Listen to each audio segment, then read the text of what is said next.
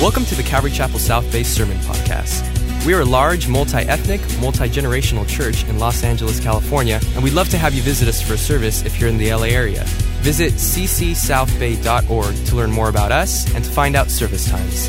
If you have any questions, shoot us an email at hello@ccsouthbay.org.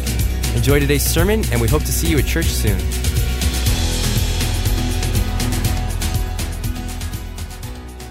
Where we're going tonight is Ephesians chapter 5. Very safe and very good for us to hear. So if you could open your Bible to Ephesians chapter 5, and if you wouldn't mind, just one more time as we read God's word, if you're physically able, would you stand with me as we just give God's word respect and attention tonight?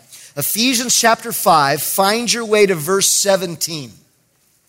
And in verse 17, Paul the Apostle says this. He says, "Therefore, do not be unwise, but understand what the will of the Lord is. And do not be drunk with wine, in which is dissipation, but be filled with the Spirit, speaking to one another in psalms and hymns and spiritual songs, singing and making melody in your heart to the Lord, giving thanks always for all things to God the Father in the name of our Lord Jesus Christ, submitting to one another in the fear of God." Father, as we just take time out of our week, I just love being able to do midweek services because there are churches, of course, all over this country. They don't do this anymore. They don't gather in the middle of the week to open up your word and learn from you. And so I'm thankful for this congregation. I'm thankful for those that are like it, that get together and are still committed to be people, to be men and women of the book, to be men and women of your word. And so I pray, God, that that is what would happen tonight, that your word would infiltrate our hearts. You would adjust our priorities. You would adjust our focus. And God, you would make us more like you tonight. We do pray for Pastor Jeff and Connie. Just bless them as they have some days off. Just refresh them and bind them together, we pray. In Jesus' precious name, amen. Amen. You may be seated. You know, I understand that you are a well-taught congregation, and one of the reasons you go to a church just like this is you love studying through the Word of God. And one of the things I love personally about studying through the Word of God is you end with one passage, and it's pretty simple what you're going to do the next week. I don't spend weeks trying to figure out what I'm preaching on next Sunday or next Wednesday. It's usually the next passage, right? So it makes it real easy. And we love to go to churches like this, and then some guest speaker shows up. And he just drops you in the middle of the Bible, somewhere detached from where you've been learning for weeks and weeks for this. And you think, what is going on? What's the context of this passage? So let's start there. Since I dropped you here in the middle of the book of Ephesians, what is Paul writing? Why is he writing? What is his purpose for communicating these things to us? Well, most of you know that Paul, the apostle, is the author of the book of Ephesians.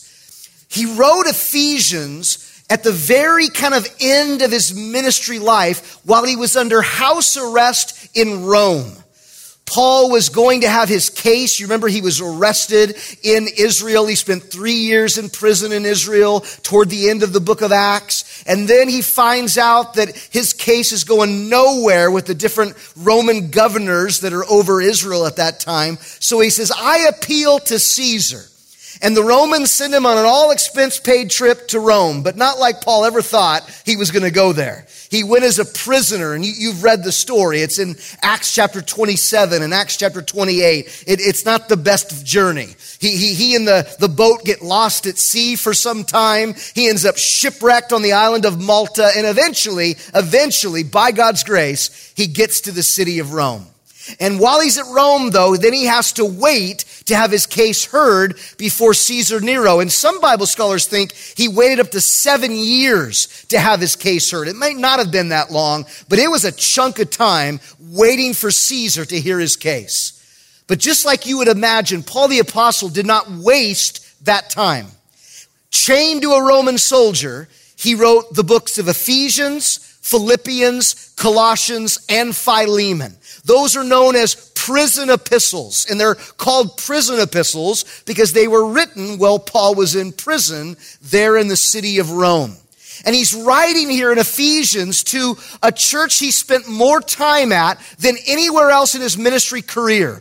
Paul spent 1.5 years at Corinth, but outside of that, he would usually spend a few weeks, maybe a few months, raising up leaders, teaching the word, seeing people get saved. But at Corinth, he spent 1.5 years, and at Ephesus, he spent 3 years. 3 years teaching the word for 5 hours a day, the book of Acts tells us. He spent time planting churches, the 7 churches of Revelation, plus the church of Hierapolis, the church of Colossae, all written during Paul's ministry in the city of Ephesus. He wrote 1st and 2nd Corinthians and Galatians while he was in that city. He spent 3 years until to this church that he spent more time than any other congregation with. He writes this letter to the Ephesians. And here in chapter 5, like I know you know, this is the chapter that he tells us how to live out our roles that God gives us in a family, right? It's where he gives his rule to the wife, his rule to the husband, his rule to single people, to children, to parents, to employees and employers, whatever relationship we happen to be in. God has a word for us at the end of chapter 5 and into chapter 6.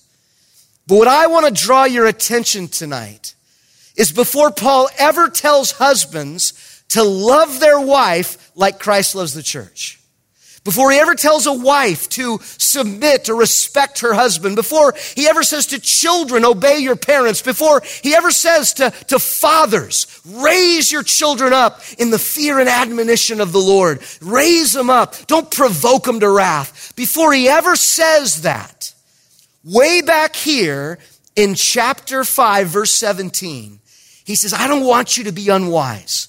This church he loves, this church he cares about. He says, I don't want you to be unwise. I want you, verse 17, to understand what the will of God is.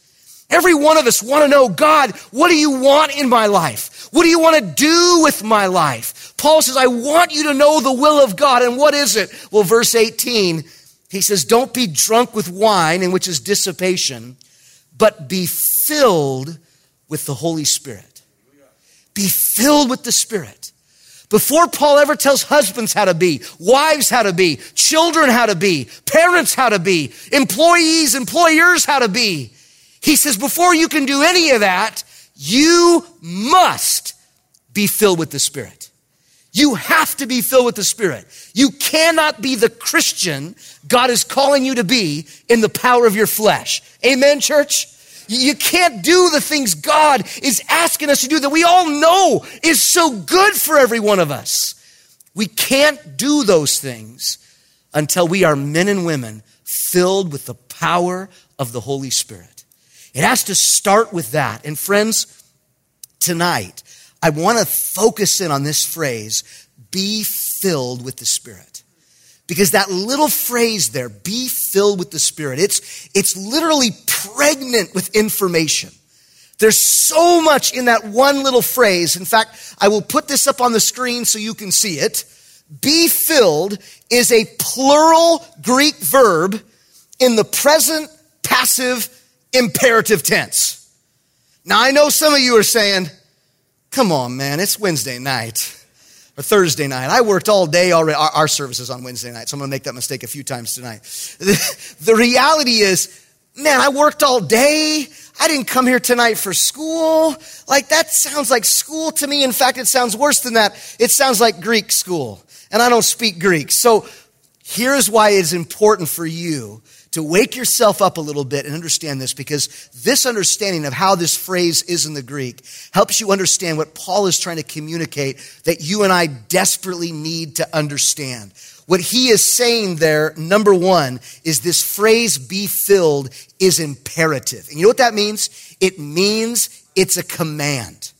This is not Paul saying, hey, I got a good suggestion for you. If you think you're having trouble being a husband, you're having trouble being a wife, maybe, whatever you want to do, you just go ahead and be filled with the Spirit. It is not a suggestion. It is an absolute command. Have you ever been commanded by someone? We've kind of lost that in our culture a little bit, but maybe in your mind you can recall when you were commanded to do something and you knew it was not an option. Back when I was a high school pastor years and years and years ago at Calvary Chapel Vista in North County, San Diego, I had the privilege, I was a high school pastor, but I also got to be the assistant football coach. There was a school attached to our church, and we had a small 8-man football team, and I got to be the assistant coach, which meant I got to blow the whistle when the play was over. That's what the coach let me do. The coach was my assistant. He was my assistant pastor, so he technically worked for me, but on the football field, it was clear I worked for him. Well, this one day, I was sitting down discipling this kid. And if you've ever worked with youth, you know that some kids, when you're discipling them, you're trying to encourage them in the Lord, it's like beating your head against the wall. Some kids get it right away and you're so blessed by what they're getting. But some kids, you ask them like, what did you read this week? Oh, I'm going to reread my Bible, Pastor. I read Psalm 1. I'm like, that's great. And then you meet a week later. So where are you? I'm still in Psalm 1. Okay. And then next week, where are you? I'm still in Psalm 1. It's 8 verses. Get out of Psalm 1. Like, come on. Like that's the frustration we have as pastors, as disciplers. Well, this kid was one of those kids. And yet this day he was getting it. Like God was speaking to him through the word. God was ministering to things in his heart. I was loving it as a high school pastor. Literally years of work paying off. We absolutely lost track of time. And he looked at his watch and lost his mind. I'm going to be late for football practice. We got to go right now. And he's panicking. And I'm telling him, hey, it's okay. You're with me. You're not at a girl's house. You're not playing video games at home. You're with your youth pastor. We're going through the word. I'll apologize for you. It'll be just fine. No, it won't. Yes, it will. It'll be great. So we get in the car. We head to the field. He's putting his helmet on, just putting the jersey right over his clothes. Like he just is ready to go. And when we pulled into the practice field, all of a sudden I realized he was right. We were not okay. The head coach comes running out to my car, hands on the hood. He's screaming at this kid, how dare you disrespect your teammates? How dare you think your time is more valuable than their time? You're going to disrespect your teammates like that? You're going to run all practice. And he took this kid and tossed him toward the field. Run all practice. So I get out of the car and I say, hey, youth pastor Phil, how you doing? Hey, man, I just want to remind you, like he was with me and we were going through the word, and I get it. Team is important, but you know, we're 5-6 minutes late, and he was with me. And all of a sudden, Coach McKay, Phil McKay, looked at me and he said, you think I'm being unfair? I do now. I do right now. Right now, I do think you're being unfair. And he says, if you think I'm being unfair, then you run all practice. Now remember, this guy works for me all hours of the week other than we're on the football field. I want you to go run all practice. So you know what I did for the rest of practice? I ran. Because his Nordic eyes just looking at me, here's what I do. It wasn't a suggestion. It wasn't you're looking a little fluffy, you need to run. That wasn't the idea. It was a command I needed to obey. And the reason I'm telling you this story tonight is not to waste your time, is to get you to understand the emphasis of the Greek text. Paul is not angry, he's not yelling, he's not screaming, but he is also not suggesting. He's not saying, hey, buddy, this might be a good idea. He is saying, man, woman, Christian, if you want to be all that God wants you to be, you must be filled with the Holy Spirit. This phrase is imperative, number one, meaning it is a command. Secondly, this phrase, be filled, is plural, meaning it is a command that applies to everyone. You know, there's something in our human nature where we hear a study and we think, that was really good. My husband needs to hear this Bible study. Oh, you listen to the radio and you think, man, that was a great word. My kids need to hear that study. And those things might be absolutely true. Your husband or wife probably did need to hear it. Your kids need to hear it. But guess what? So do you. You and I need to hear these things as well. So when we hear the phrase, be filled, it's not just an exhortation for pastors. It's not just an exhortation for missionaries or worship leaders. This is an exhortation for you, mom and dad. This is an exhortation for you, grandparents. This is an exhortation for you, single person here tonight. This is an exhortation for you. This is plural, meaning it is a command, not just for a select few. It is a command for every single one of us. Thirdly, we see here that be filled is passive. And what that means is you can't do this yourself. You can't just decide, okay, I want to be filled with the Spirit, so I'm going to go in a field, I'm going to contemplate my navel, and maybe everything will work out. That's not how it works. You can't fill yourself, but here's the good news. Jesus wants to fill you with his Spirit. Jesus himself said this in Luke chapter 11. He said, so I say to you, ask and it'll be given to you. Seek and you will find. Knock and it'll be open to you. For everyone who asks receives, and he who seeks finds, and to him who knocks it'll be open. If a son asks for bread from any father among you, will he give him a stone? Or if he asks for a fish, will you give him a serpent instead of a fish? Or if he asks for an egg, will you offer him a scorpion?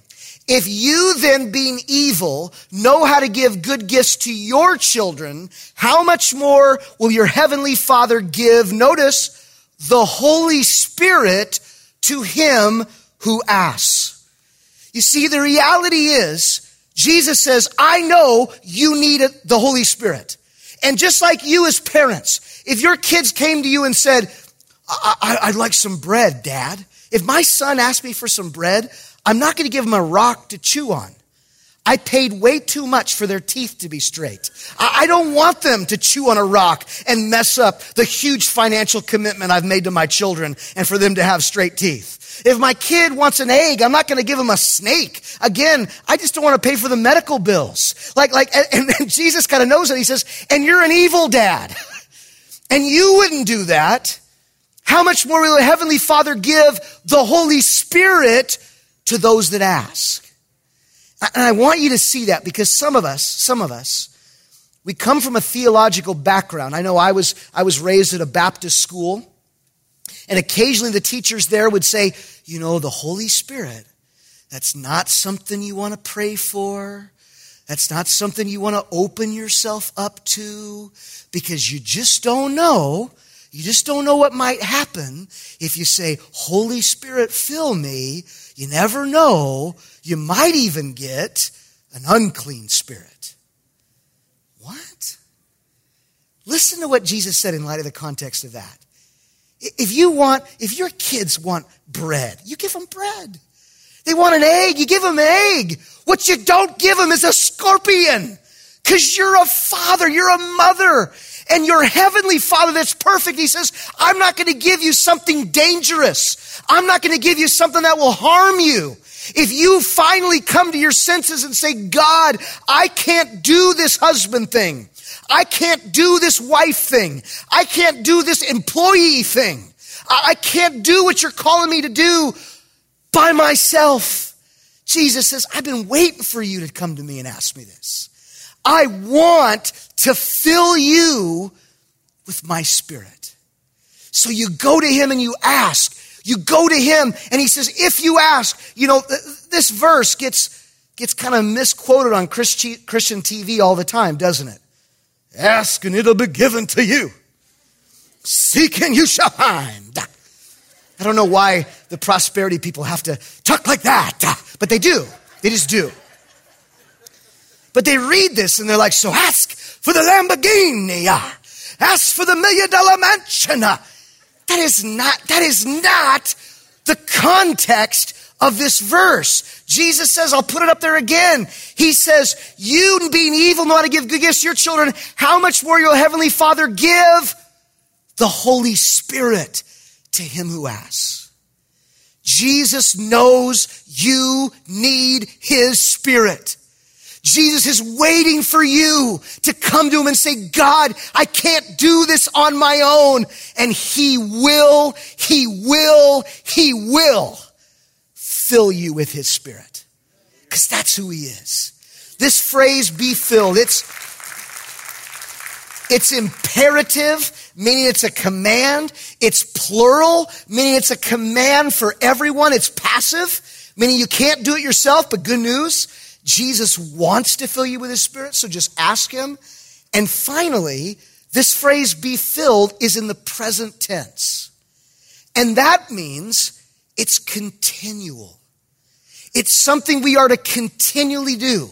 We are to continually go to the Lord and say, God, would you fill me with your Spirit? It is something we need to continue to do. Now, I realize that some of you say, wait a second. Wait a second. I thought being taught by somebody sometime that when I receive the Lord as my Savior, the Holy Spirit takes up residence in my heart. Don't you believe that, Pastor? You bet I do. The Bible is really clear. When you and I receive the Lord Jesus, the Holy Spirit takes up residence in our heart. Look, well, I don't know where that quote went from Peter, but anyways, the idea is the Holy Spirit takes up residence in your heart right away. And he is absolutely there to stay. Yes, he is. So if the minute I receive Jesus as my Savior, the Holy Spirit takes up residence in my heart, yes, and he's there to stay, yes, then why would I need to continually ask to be filled with the Spirit? That's a great question, and it deserves a really good answer. And I'm sure you've heard this before because I learned it from my first pastor, Pastor Chuck Smith. And Pastor Chuck Smith would teach often that there are 3 Greek prepositions that describe the 3 relationships the Holy Spirit wants to have with man. Maybe you've heard this before. The first 2, you should, because I'm totally ripping him off. The first 2 come from this verse in John 14:17, where Jesus says, the Spirit of truth, whom the world cannot receive, because it neither sees him nor knows him, but you know him, for he dwells with you and he will be in you. There's the first 2 relationships the Holy Spirit wants to have with mankind.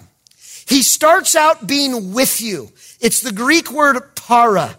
It means to come alongside. He's alongside, I believe, everybody in the world. Doing what? Convicting them of sin. Do you remember when you didn't know the Lord? Do you remember when you were not a Christian? Do you remember how there was this constant voice always telling you, I'm not okay? Oh, you put on your strong face. You hear people preaching the gospel to you at work and you're like, I don't need that religious crutch. You know, you would say all that kind of stuff. I'm not a wimp like you. I don't need no Jesus to lean on. But as soon as that person would walk away, in your heart was like, yes, you do. You're not okay. I can remember a time when I wasn't a Christian. And I remember having this attitude that I was just fine, didn't need no one or nothing. And I also remember laying my head on the pillow almost every night thinking, there is something wrong with me and I don't know what it is. There is something wrong in the core of who I am. You can call it your conscience. You can call it the little angel that sits on your shoulder. Let's be biblical. It's the Holy Spirit. The Holy Spirit saying, you are not okay. You need Jesus. And the minute you gave in to that conviction of the Holy Spirit went from being with you, from being para, alongside you, to the second Greek word there. He came and became in you. In is the Greek word in, and it means in. He is dwelling now in you, and he is there to stay. This is where that quote from Peter came. I knew it was in the notes somewhere. Then Peter said to them, repent, let every one of you be baptized in the name of the Lord Jesus Christ for the remission of sins, and you will receive the gift of the Holy Spirit. Right there. You receive the Lord, and the Holy Spirit now takes up residence in your heart, and he is there to stay. Okay, great, I got it. You're passionate tonight, but here's the deal. Now that the Holy Spirit's there and there to stay, why do I need to continually be filled with the Spirit? Because there's one more preposition. It comes from Acts chapter 1, verse 8, where again, Jesus is talking. I love to take Jesus' opinion on the Holy Spirit because they're kind of one and the same. Jesus says, but you receive power when the Holy Spirit has come upon you, and you shall be witnesses to me in Jerusalem and Judea and Samaria and to the ends of the earth. Jesus tells his disciples, that's who he's talking to in Acts chapter 1. He tells them to wait, to tarry in Jerusalem until I endue you with power from on high. Now the reality is the disciples were already saved. They already had the Holy Spirit inside them. But Jesus says, before you're going to go out and do ministry, before you're going to represent me to a lost and dying world, the Holy Spirit needs to come upon you. And it's this third preposition that is in English upon. In Greek, it is epi. And it has this idea of the Holy Spirit overflowing you. It's almost like if you can picture a pitcher of water up here on the stage and an empty cup. And you got this pitcher of water and this empty cup. And right there, the water is it's alongside, it's para, the empty cup. And the cup's like, I'm not okay. You're right, you're not okay. And it receives the Lord. And then the water goes into the cup. Now it's in the cup. But if I keep pouring, eventually that water overflows that cup, gets water all over the stage, which is why I didn't do this in reality tonight. But you can picture it in your mind. The Holy Spirit who is in you wants to overflow you. Why? That your life could now touch others, affect others, minister to others. So you can be the husband God is calling you to be. So you can be the wife God is calling you to be. So you can be the single person God is calling you to be. So you can be the boss or the employee God is calling you to be. We live in this world with so many temptations pulling us here and pulling us there. We need to walk in the overflowing presence of God's Holy Spirit. We just do. Now, this idea to be filled, it isn't just to overflow. It also has this idea of the Holy Spirit controlling you, actually turning you into a different person. It's why Paul links being filled with the Holy Spirit with being drunk with wine back there in Ephesians 5:18. When I first read Ephesians as a brand new Christian, I just thought Paul was like the typical pastor. He looks at the clock in the back. He realizes he only has a few more minutes, so he's got to summarize his last few points. And he's like, what do I want to tell these people? Okay, don't get drunk and be filled with the Spirit. Amen, let's go get a donut. That's not what's going on here. That's not what's going on here at all. He's linking the two because the two are linked in concept, just like all of us know. Because all of us either ourselves or we know someone in our close family probably where drugs and alcohol have turned them into a different person. A person they never wanted to be, a person we never wanted them to be. Most of us have had a front row seat watching drugs and alcohol destroy people's lives. Some of us had a front row seat watching them destroy our own lives.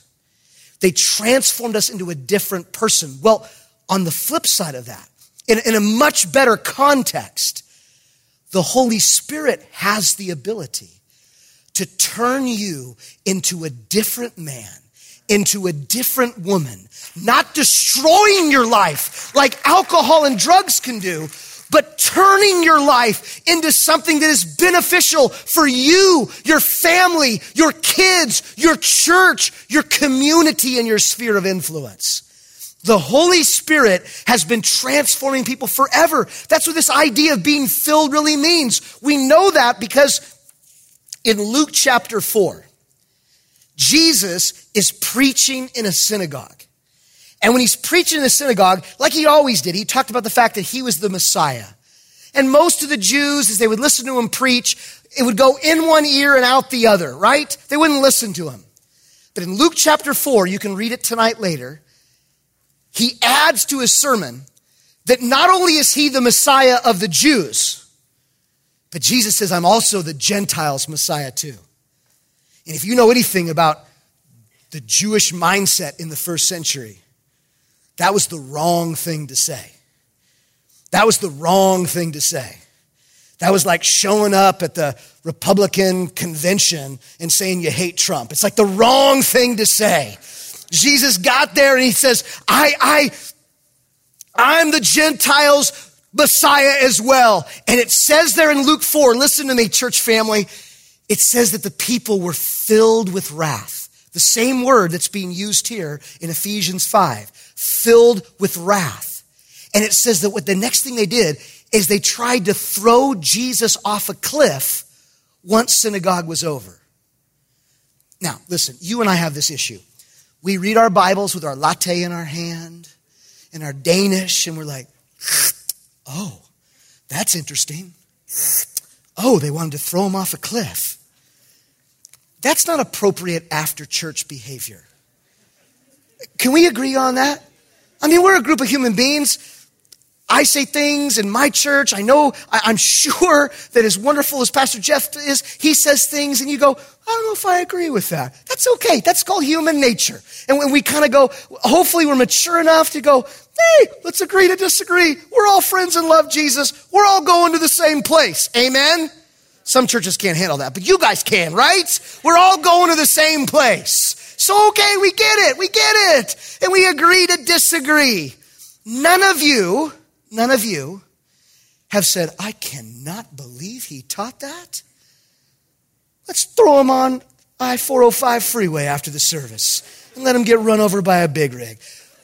That's totally inappropriate behavior from Christians after service. Amen?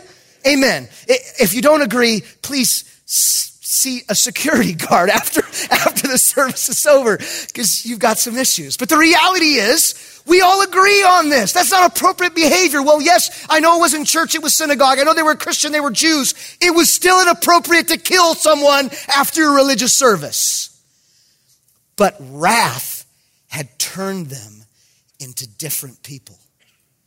Because they were filled with it, it turned them into different people.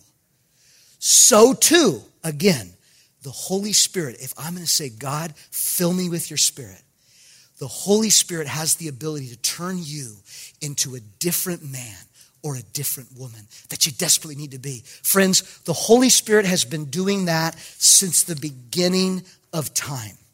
Since the beginning of time. You know, we as Christians, we love to kind of hold up the idea of the holy apostles, right? And they were tremendous men who set the foundation for the church, obviously after Jesus Christ. Amazing men of God. But not always, right? And not early on. There's some stories in the Gospels about them that's rather embarrassing. Do you know that one in Luke chapter 9 where they're going to the city of Samaria and they're preaching and sharing with the Samaritans, and the Samaritans reject the message of Jesus. They reject the message of the disciples. So do you remember what James and John did after the Samaritans rejected them? They walk up to Jesus and say, Jesus, could we call fire down from heaven and consume these people? Again, we read our Bibles with our latte in our hand and our Danish, and we think, oh, they wanted to set people on fire. That's nice. That is not appropriate Christian behavior.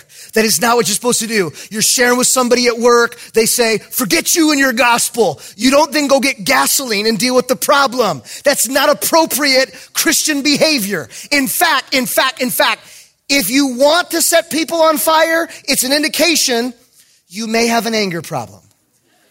Right? You may have a little bit of an anger problem if you've ever wanted to set somebody on fire. So I think it's safe to say, James and John, a little bit of an anger problem. Well, I want you to see that because John is going to be the longest living apostle.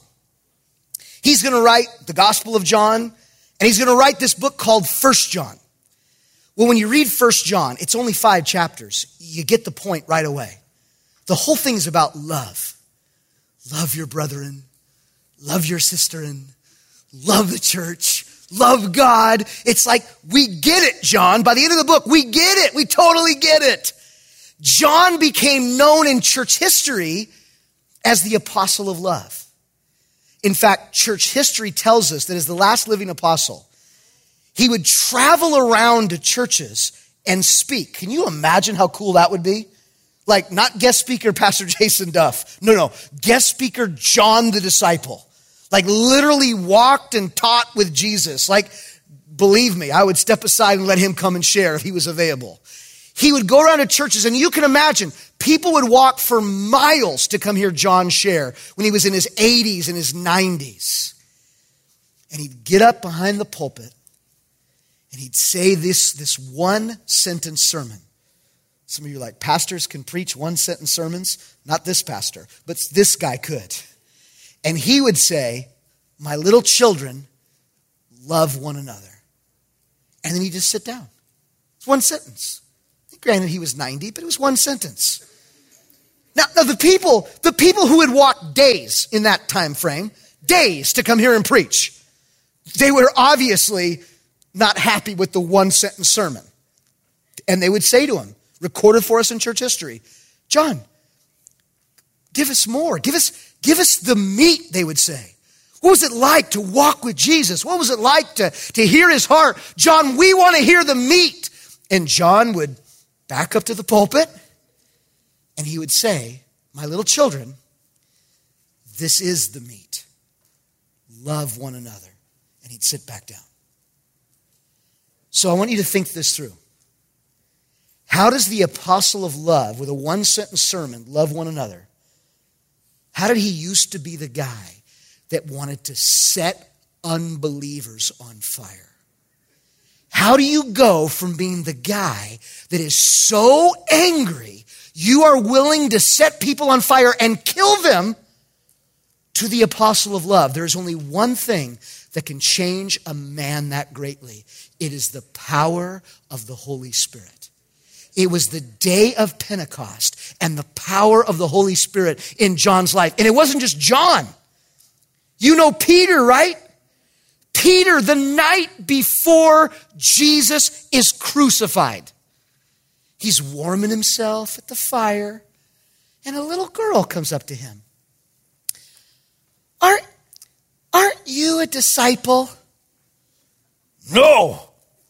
What are you talking about? No. And she comes right back.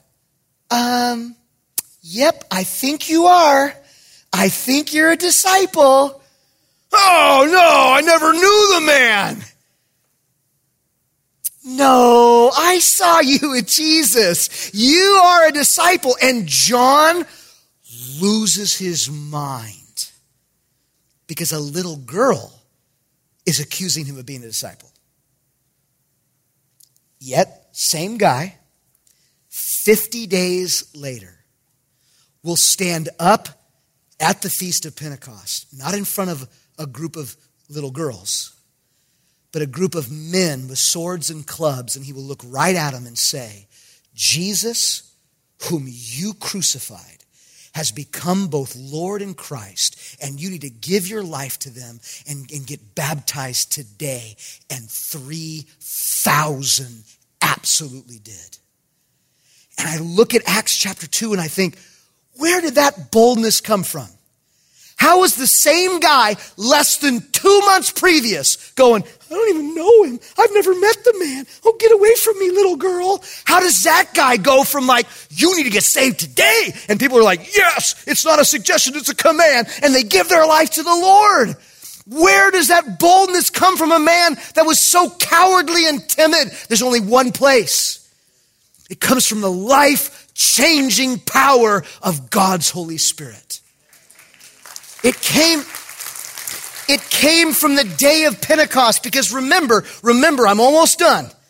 But remember, when the day of Pentecost came, the disciples were already saved. How do you know that? I know that because of this. In John chapter 20, verse 22, Jesus has his disciples, and he says to them, receive the Holy Spirit. In fact, there's more to it. He breathes on them, a very non-COVID time of year to say that, but he breathes on them without a mask, and he says, receive the Holy Spirit. Now, church, what do you think happens when Jesus breathes on you and says, receive the Holy Spirit?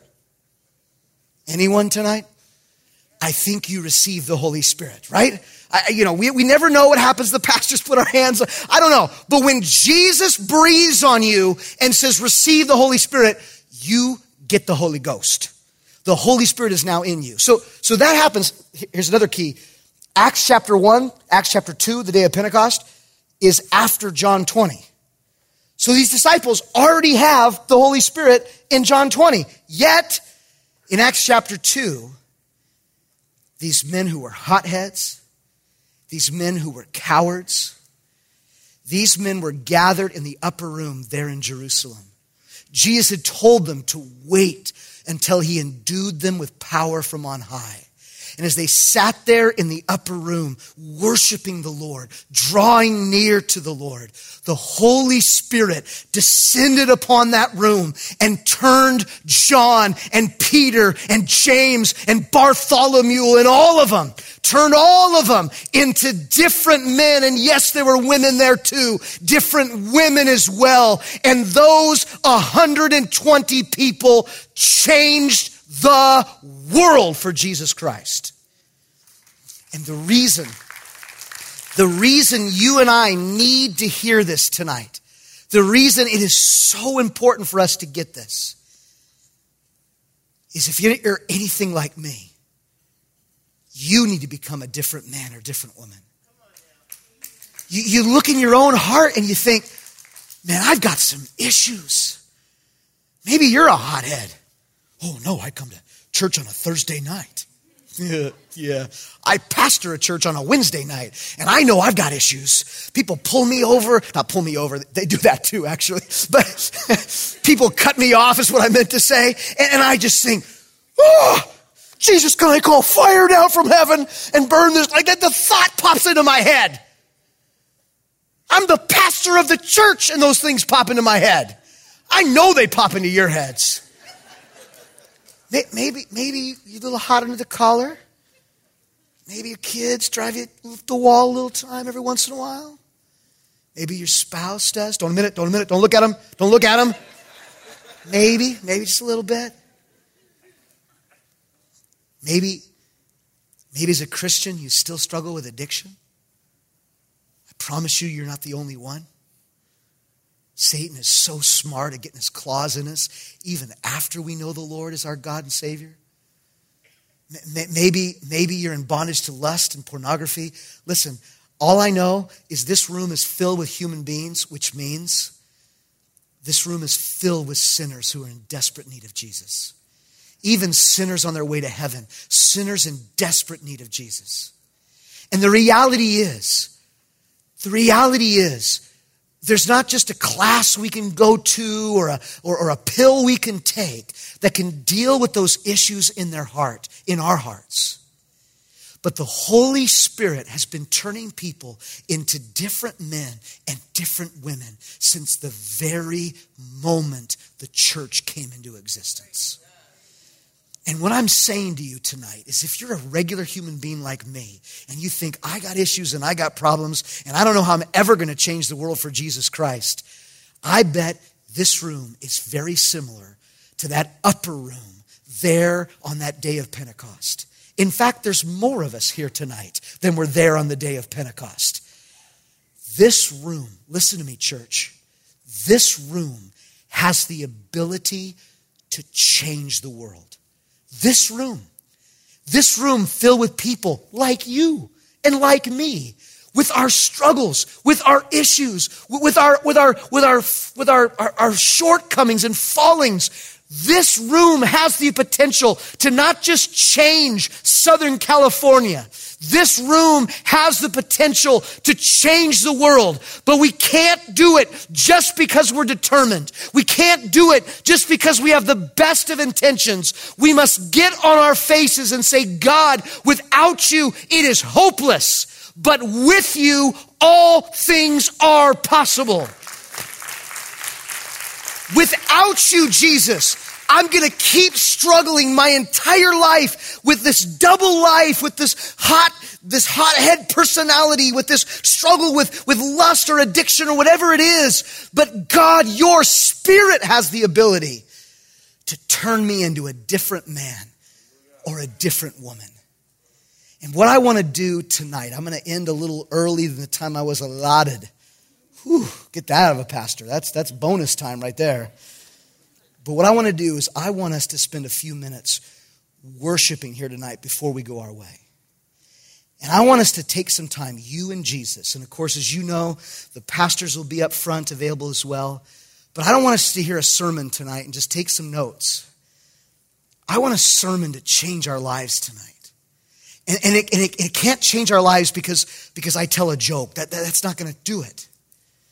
What changes our lives is the power of the Holy Spirit. And so what I want us to do as the worship team comes back up is we're going to pray. I'm going to pray for you. And I want you, don't run out of here like, oh yeah, church is done early. Come on, give us 5-10 minutes. And I want you to do business with God. God knows what's going on in your heart. God knows the struggles that you're dealing with. And so I want you to bring those before the Lord and say, God, I need you to turn me into a different man. I need you to turn me into a different woman if that's the case for you. I need you to show me how to be a husband, how to be a wife, how to be a single person. There's so much temptation in this world. There's so many things vying for my attention. God, I've been passionate about things I shouldn't be passionate about. But tonight, God, I want a brand new passion in my life. I want to be passionate for you. And I want you to fill me with your Spirit and turn me into a different man or a different woman. Amen? Now, after we're done worshiping, after we're done closing, as was said before, as you leave tonight, there's a table where I've had the privilege over the years I've been a pastor to write a couple of books. The first one is called The Fundamentals of Walking with God. What is it? How do we walk with God? The first chapter is how do we get saved? I've used it as a track. Like, here, read chapter 1. If you like it, the rest of the book's good. If you don't, you're not going to like past chapter 1. But chapter 1 is how we get saved. Then, how are we filled with the Spirit? A lot of things we talked about tonight. How do I read my Bible and get something out of it? How do I fast? And why would I want to? Because I love food. How do I evangelize? And so this is kind of a how-to book. And then the other one I have available for you tonight is called Groundwork. And it's really an apologetics book. The first couple chapters are, why would a thinking person, and maybe this might be one for a friend of yours, why would a thinking person actually believe there's a God? Not even talking about the God of the Bible yet. Why would a thinking person believe in God? And then once you get through that, what's a reliable source to learn about that God? And of course, we believe it's the Bible. So why is the Bible a reliable source to learn about God? And once this establishes that God is real and the Bible is the best source to learn about him, then it tells us what the Bible tells us about this God. So those are back there in the back. They're $10 a book, and every single dollar of these books goes to feed hungry children. Of course, they're my own hungry children. Don't clap, don't clap, don't clap. It's not, you haven't heard the punchline yet. It's my own hungry children. So anyways, I want to pray for you. And then we're going to worship, okay? Father, now that we've got the commercial out of the way, Father, we just want to get right back to where we were. God, all of us have issues. All of us have things that we're not proud of in our life. And yet all of us have your Spirit dwelling inside us as believers. Yet God, tonight we come before you as we sing this song, as we spend some time, maybe even getting prayer from some of the pastors here tonight. God, we want you to fill us with your Spirit, that we might become different men and different women. Those of us that have a struggle with anger, like James and John, would you turn us into disciples of love like you did with them? God, for those of us that might be just kind of afraid to share our faith like Peter was, God, would you turn us into men and women of courage by your Spirit, God? For those of us struggling with addiction, God, by your Spirit, would you set us free tonight? God, would you do the work that you want to do as we just yield our lives to you and admit what is so obvious to each of us? We are in desperate need of your Spirit, God. So fill this room like you did on the day of Pentecost. Fill this room with your Spirit. In Jesus' name we pray. Amen. Thanks for listening, and we hope you were encouraged by today's message. If you have any questions or just want to check us out, make sure to visit us at ccsouthbay.org. God bless you guys, and we'll see you next week.